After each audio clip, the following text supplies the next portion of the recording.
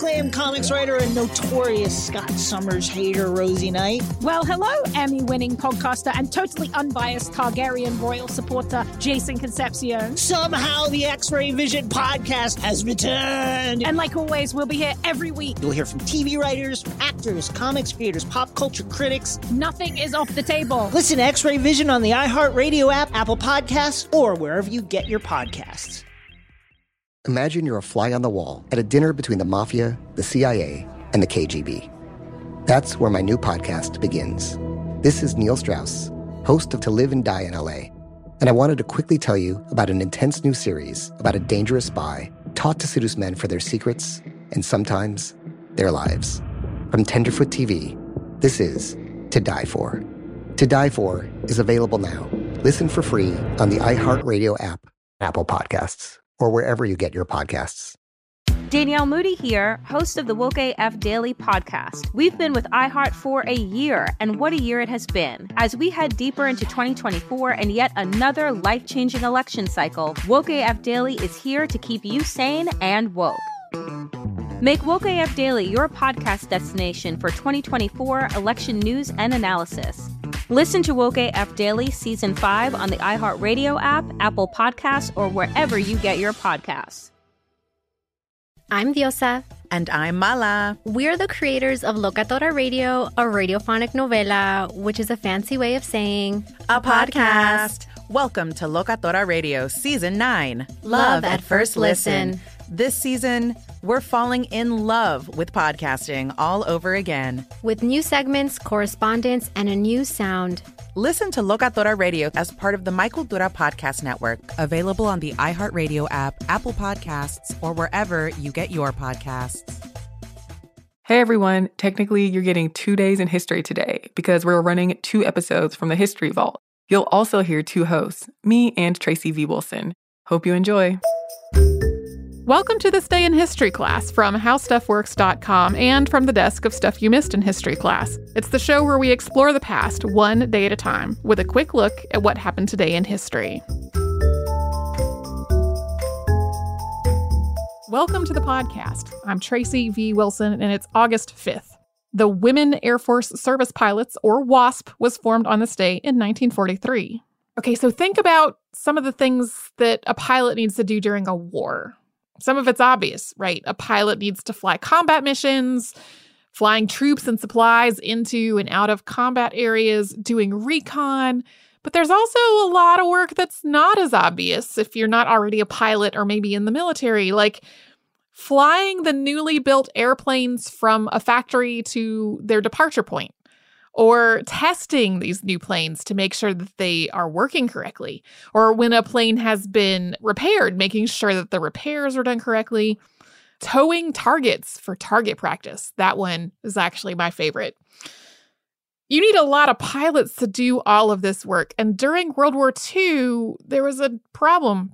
They needed more pilots. And so the whole idea was that they would recruit women to do this less obvious non-combat work to free the men up for combat flying. The WASP was formed when 2 other previously existing groups combined together. One of the groups was the Women's Auxiliary Ferrying Squadron, which had been organized by Nancy Harkness Love, and the other was the Women's Flying Training Detachment, which had been arranged by Jackie Cochran. When the 2 merged, Cochran became the WASP's director. To be eligible to join the WASP, women needed to be between the ages of 21 and 35, and they already needed to have a pilot's license. Flying was actually kind of a hobby for a lot of people at this time. Flying clubs had become really popular. Some women lived on farms or in other rural areas, and they had flying experience from flying crop dusters. But you needed to have more than that to get a pilot's license, and that meant that a lot of women were paying for their own training so that they could join the WASP. And then once they did join, then they had to get through further training, really intense training program to be able to do this work. These were the first women to fly aircraft for the U.S. military. They flew virtually every type of aircraft that the military was using, and more than 1,000 women served in the WASP during World War II. 38 of them died during their service, 11 of them during training, and 27 during missions. Since they weren't considered part of the military, though, even though they were doing work that was definitely connected to the military, these women, when they died during service, weren't given any kind of burial coverage. They weren't giving military honors at their funerals. So when deaths did happen, usually it was their fellow WASP who raised the money to send their bodies home and to pay for their funerals. The whole idea at the beginning, though, had been that the WASP were eventually going to become part of the military. But on June 21st of 1944, Congress actually voted that idea down. About 6 weeks later, it was announced that the WASP were going to be completely disbanded, and the program ended on December 20th of 1944. The last class of trainees had just graduated a few weeks before. Everyone was sent home, and this was a huge blow to all the women involved. A big reason for this disbanding was that it looked like the war was coming to a close really soon, and a lot of male pilots were worried about their jobs. So the program was ended to preserve those jobs for the men who would be returning from the front. The WASP, though, to end on a happier note, were finally granted military status in 1977. And in 2009, the WASP were awarded the Congressional Gold Medal, at which point about 300 of them were still living, and more than 200 attended the ceremony in Washington, D.C. You can learn more about the WASP in the March 21st and 23rd, 2016 episodes of Stuff You Missed in History Class. In those episodes, I interviewed Dr. Catherine Sharp-Landek about their history. Thanks to Tari Harrison for her audio skills in these episodes. You can subscribe to This Day in History Class on Apple Podcasts, Google Podcasts, and wherever else you get your podcasts. We'll be back in World War II tomorrow, although we'll be looking more at the end of the war.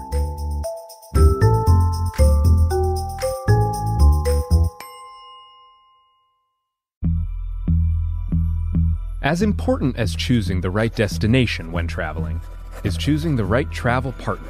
Eugene Fodor. Gene, was будет? Much of the joy you will find on the road comes from the person you share it with. So you write the books, Gene, and Vlastar runs the business. I understand now. It is a wise man who marries a wiser woman. But be careful and choose your travel partner well, because the worst trips result when two partners have two different agendas. Get down! I'm not stupid, Gene. Something is going on, and it's high time you tell me the truth. Freeze, Americano! Gene, run! So travel before it's too late. Your money will return, your time won't, and we're all too quickly approaching that final destination. Listen to Fodor's Guide to Espionage on the iHeartRadio app, Apple Podcasts, or wherever you get your podcasts. We started talking about this incident. Drugs and officials cover up. You couldn't believe it. From iHeart Podcasts. It's like the police knew who he was before they got here. A story about money, power, and corruption. The medical school dean at USC was leading a secret double life. He's sleeping right now? Yes, he's absolutely breathing. I'm a doctor, actually. There's no way that guy's a doctor. I'm Paul Pringle, and I'm an investigative reporter for the LA Times. This is the story of an investigation that starts in a hotel room in Pasadena, California, and reaches all the way to the top of two of the most powerful institutions in the city of Los Angeles. When people fall in line, they fall in line. Looking back, I realized, everyone knew. This is Fallen Angels, the story of California corruption. We're always going to have predators. It's the good people who stand by and do nothing that allow them to flourish. Listen to Fallen Angels, a story of California corruption on the iHeartRadio app, Apple Podcast, or wherever you get your podcasts. Something that makes me crazy is when people say, well, I had this career before, but it was a waste. And that's where the perspective shift comes, that it's not a waste, that everything you've done has built you to where you are now. This is She Pivots, the podcast where we explore the inspiring pivots women have made and dig deeper into the personal reasons behind them. Join me, Emily Tish Sussman, every Wednesday on She Pivots as I sit down with inspiring women like Misty Copeland, Brooke Shields, Vanessa Hudgens, and so many more. We dive into how these women made their pivot and their mindset shifts that happened as a result. It's a podcast about women, their stories, and how their pivot became their success. Listen to She Pivots on the iHeartRadio app, Apple Podcasts, or wherever you get your podcasts. The Big Take from Bloomberg News brings you what's shaping the world's economies with the smartest and best-informed business reporters around the world. Western nations like the U.S. and Europe. Mexico will likely have its first female president. And then you have China. And help you understand what's happening, what it means, and why it matters. He'll get his yo-yos to Europe in time. But the longer this drags on, the more worry he's getting. They knew that they needed to do this as fast as they possibly could to get a drug on the market as fast as they could. I'm David Gura. I'm Sarah Holder. I'm Saleha Mohsen. We cover the stories behind what's moving money and markets. Basically, everyone was expecting, if not a calamity, certainly a recession. But the problem is that paperwork, as our reporting showed, is fake. As someone who's covering the market, I'm often very worried about an imminent collapse. So I'm thinking about it quite often. Listen to The Big Take on the iHeartRadio app, Apple Podcasts, or wherever you get your podcasts. Hello, everyone. Welcome to This Day in History class, where we bring you a new tidbit from history every day.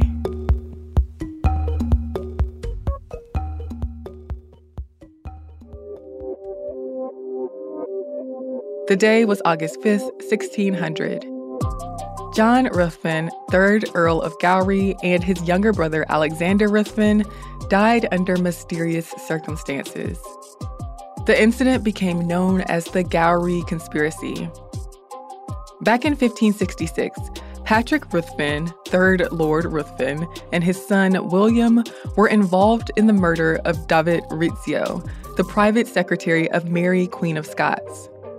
William, 4th Lord of Ruthven, was pardoned, and he was made Lord Treasurer of the realm in 1571. And in 1581, he was named 1st Earl of Gowrie by James VI, the King of Scotland, and the son of Mary, Queen of Scots. The year after William was named Earl, he led the Raid of Ruthven, a plot when King James VI was held captive at Ruthven Castle for several months, while the Earl remained at the head of government. The Earl was pardoned, but he continued to plot against the king and was eventually executed in 1584.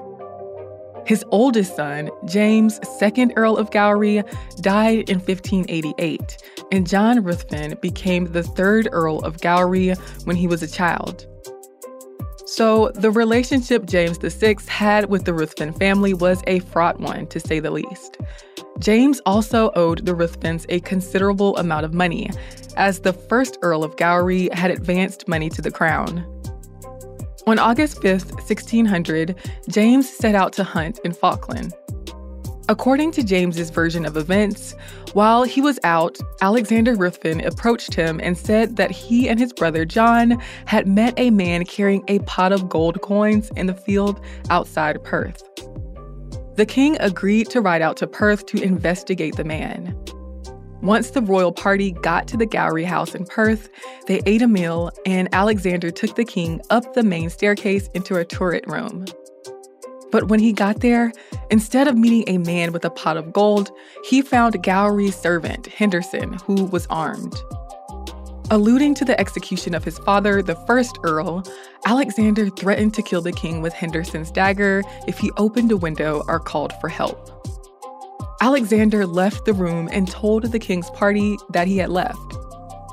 Alexander soon returned to the room where Henderson and the king were, and the conflict resumed. But James cried treason and called for help, and his followers, who saw the struggle at the window, came upstairs to help him. The Ruthven brothers were killed in the ensuing struggle. The king made it out alive, and the corpses of the brothers were later hanged and quartered, their body parts put on spikes. Many people did not believe James's story, and it's still not clear whether the conspiracy was by the Ruthvens or against them. Maybe the Ruthvens planned to seize the king and failed, or maybe James was conspiring to get rid of the Ruthvens and his indebtedness. Or the Ruthvens could have upset James in some way that led to an unplanned struggle. The circumstances surrounding the conspiracy were investigated, but the true explanation for the events of August 5th remains a mystery. I'm Eve Jeffcoat, and hopefully you know a little more about history today than you did yesterday. You can find us on Twitter, Instagram, and Facebook at TDIHC Podcast. Tune in tomorrow for another day in history.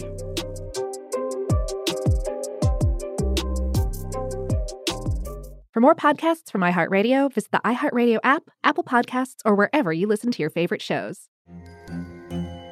Hello, acclaimed comics writer and notorious Scott Summers hater, Rosie Knight. Well, hello, Emmy-winning podcaster and totally unbiased Targaryen royal supporter, Jason Concepcion. Somehow the X-Ray Vision podcast has returned. And like always, we'll be here every week. You'll hear from TV writers, actors, comics creators, pop culture critics. Nothing is off the table. Listen to X-Ray Vision on the iHeartRadio app, Apple Podcasts, or wherever you get your podcasts. Imagine you're a fly on the wall at a dinner between the Mafia, the CIA, and the KGB.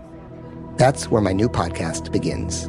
This is Neil Strauss, host of To Live and Die in LA, and I wanted to quickly tell you about an intense new series about a dangerous spy taught to seduce men for their secrets and sometimes their lives. From Tenderfoot TV, this is To Die For. To Die For is available now. Listen for free on the iHeartRadio app, Apple Podcasts, or wherever you get your podcasts. I'm Diosa. And I'm Mala. We are the creators of Locatora Radio, a radiophonic novela, which is a fancy way of saying a podcast. Welcome to Locatora Radio, Season 9. Love at First Listen. We're older, we're wiser, and we're podcasting through a new decade of our lives. This season, we're falling in love with podcasting all over again. And getting to the heart of our stories. We're going places we've never gone before, and we're bringing you along with us. With new segments, correspondence, and a brand new sound.